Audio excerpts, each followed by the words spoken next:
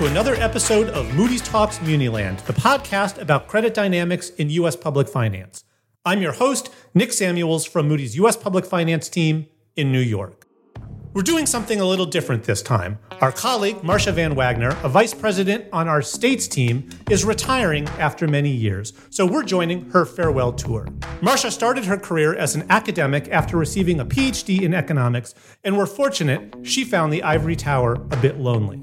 I think initially I really thought I was going to stay in academia. And then after a few years of that, I decided it really didn't make me that happy. So I started looking around for things that were more where I could use my skills and be kind of more involved in the real world.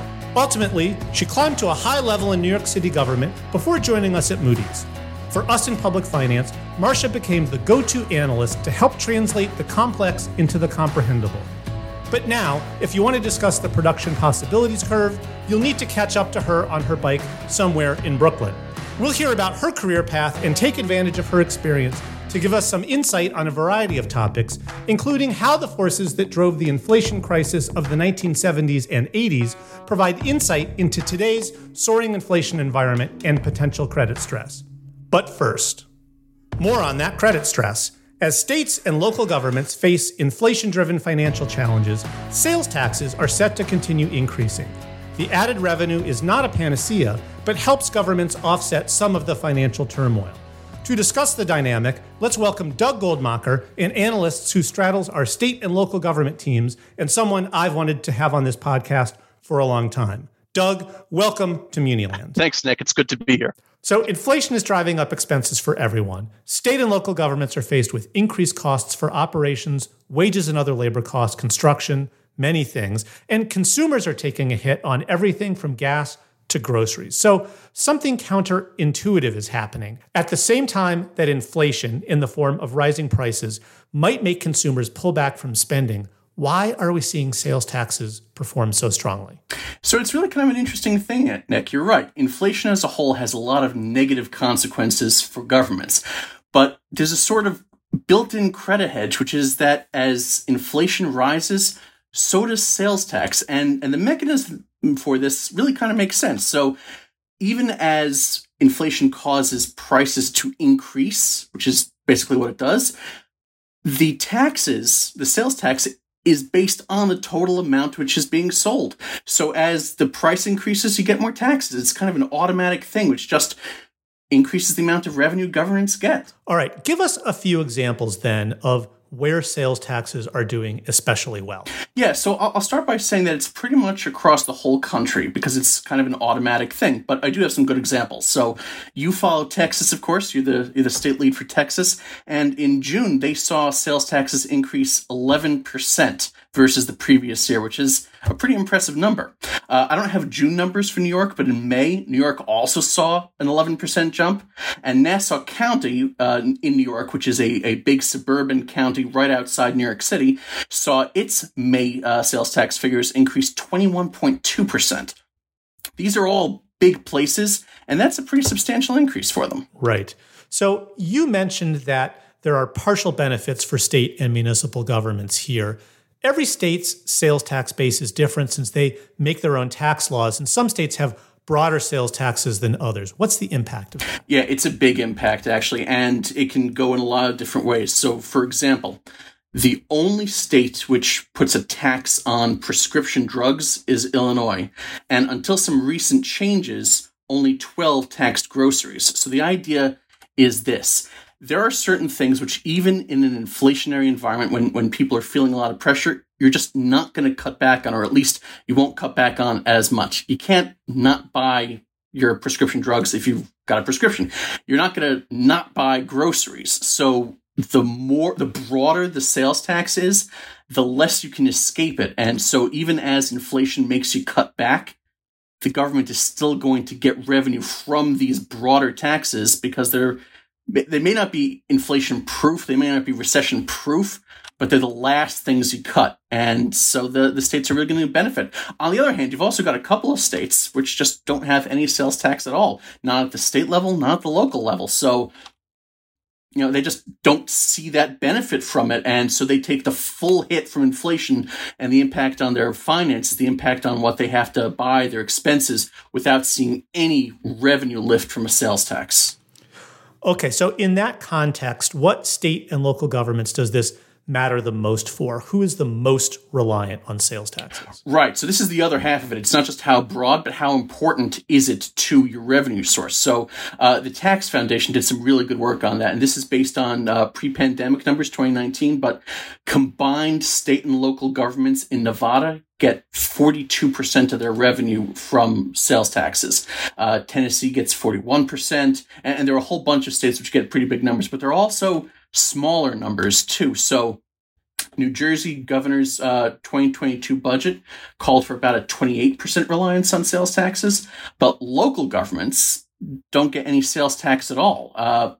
In Ohio, there's a lot of variation. So cities get revenue from income taxes. School districts tend to be more property tax reliant, although some of them also get income taxes. But counties are the ones which get the sales tax there. So you see a lot of variation, and in some places it's a huge amount. I mean, as I said, 42% from Nevada, that's a pretty big whack. Other places, doesn't matter at all. Let's hope that the economy improves, but assume that it doesn't and people hold off on buying big ticket items. It stands to reason then that the potential sales tax lift will weaken too, right? Yeah, so I think the way to think about this is that there's a limit here. I mean, yes, the correlation between higher inflation and higher sales tax collections dates back pretty far. We've got good data showing this strong correlation as far back as 1970. It's solid, but there is a point where it just stops working as inflation starts really, really ramping up, and we are a long way from that kind of figure. I mean, I'm talking much higher inflation than we've seen lately, and hopefully, as you say, we don't see that kind of inflation. But when you start getting to a certain point, and especially when it starts kicking into a recession, people just can't keep spending the same amounts. And as they cut back, even with the higher amount they have to pay per the amount of goods and services they get, the total declines. Consumption just takes too much of a hit. And so the sales tax first will start not increasing as much as it would have. And eventually it could actually start petering out and going in reverse. It's in far more extreme territory than we're in now, though. And again, hopefully we don't get to that point. All right. Doug Goldmacher, thanks so much.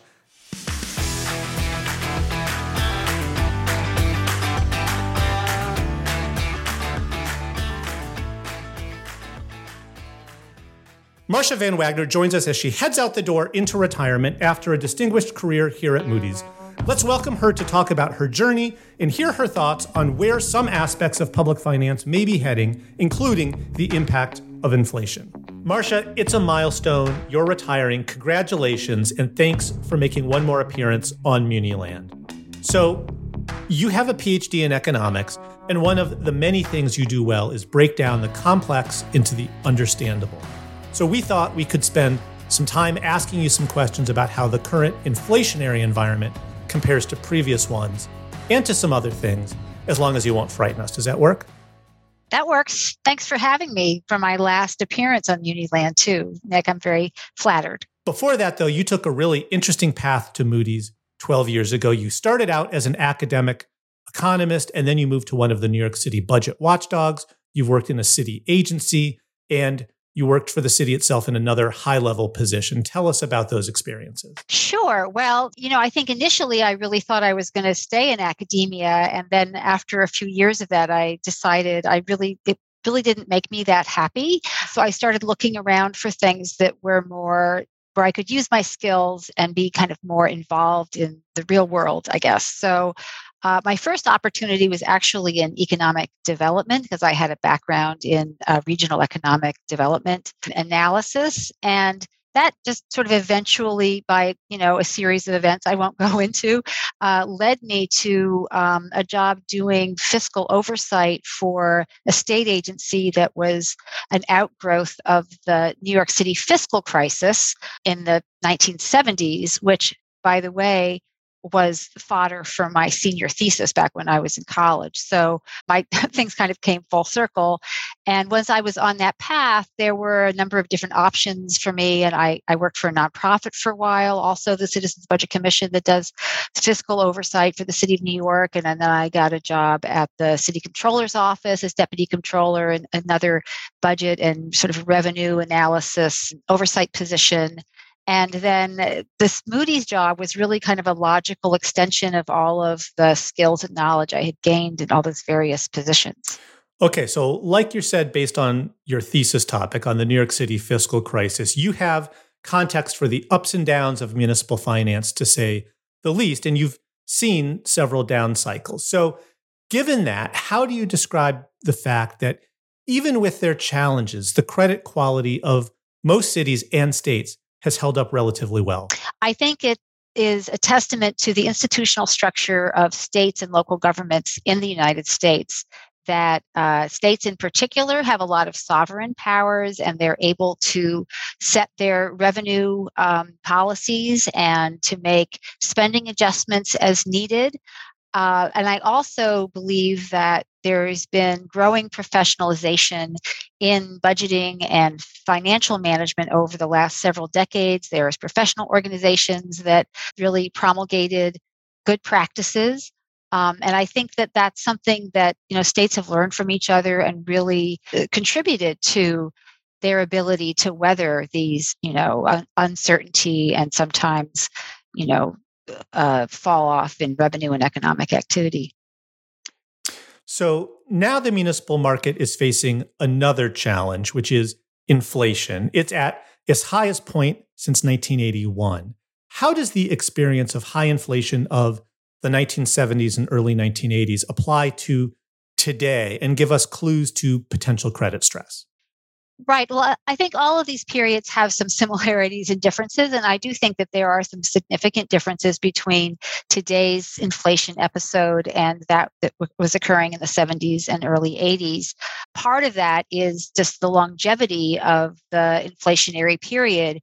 Back in the 70s, really, inflation had started growing in the late 60s. So there were years and years of inflation building up in the system, even before the double whammy came of the oil crisis, which then created, of course, a supply side shock. And that is a similarity, of course, that we're seeing now in terms of rising oil prices and all the supply chain problems that are pushing costs up on the supply side.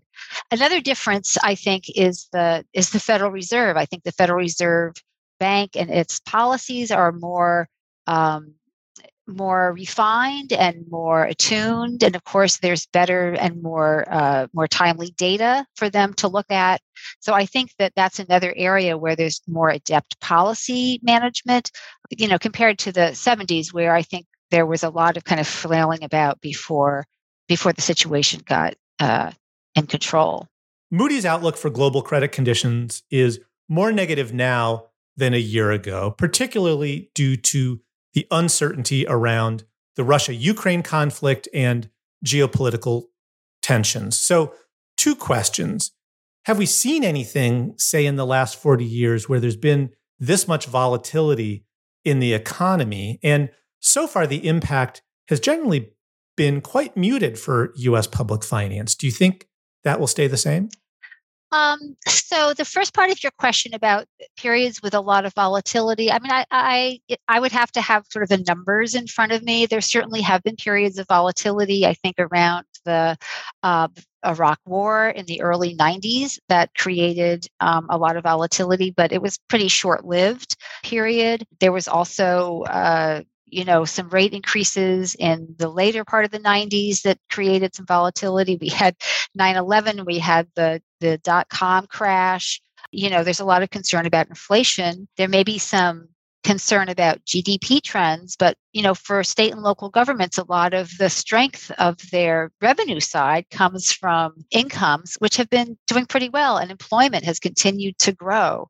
So there haven't been like real impacts that would be filtering through to state budgets and to local budgets at this point. What about the social risks from inflation, such as higher food prices, higher utility prices, higher gasoline prices. How much will that impact credit? Well, that's a good question. And I think, we have yet to see how long this is going to last. We've already seen some impacts because we've seen states and local governments trying to mitigate some of the effects of affordability problems by, say, suspending the gas tax or having like sales tax holidays on different categories of goods and services. And that certainly is going to, impact their revenue collections. And, housing costs are an issue. That situation is probably going to lead to cooling of the housing market. And as that slows down, that's going to slow some other sources of economic growth because a strong housing market tends to drive a lot of other activity. So, we'll see some impacts, and it really kind of depends on what's happening with the macroeconomy and the duration of all of these like intertwined events that we are living through at the moment. Okay, Marcia Van Wagner, thanks so much for joining us on Muniland, and thanks so much for joining us at Moody's. We'll miss you. I'll miss you too, Nick. And that's it for this episode. Join us the second Thursday of every month.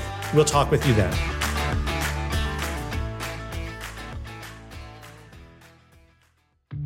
Thanks for listening to this Moody's Talks podcast. To find out more about the topics discussed, please follow the links in the show notes. You can check out other Moody's Talks podcasts by visiting moodys.com/podcasts.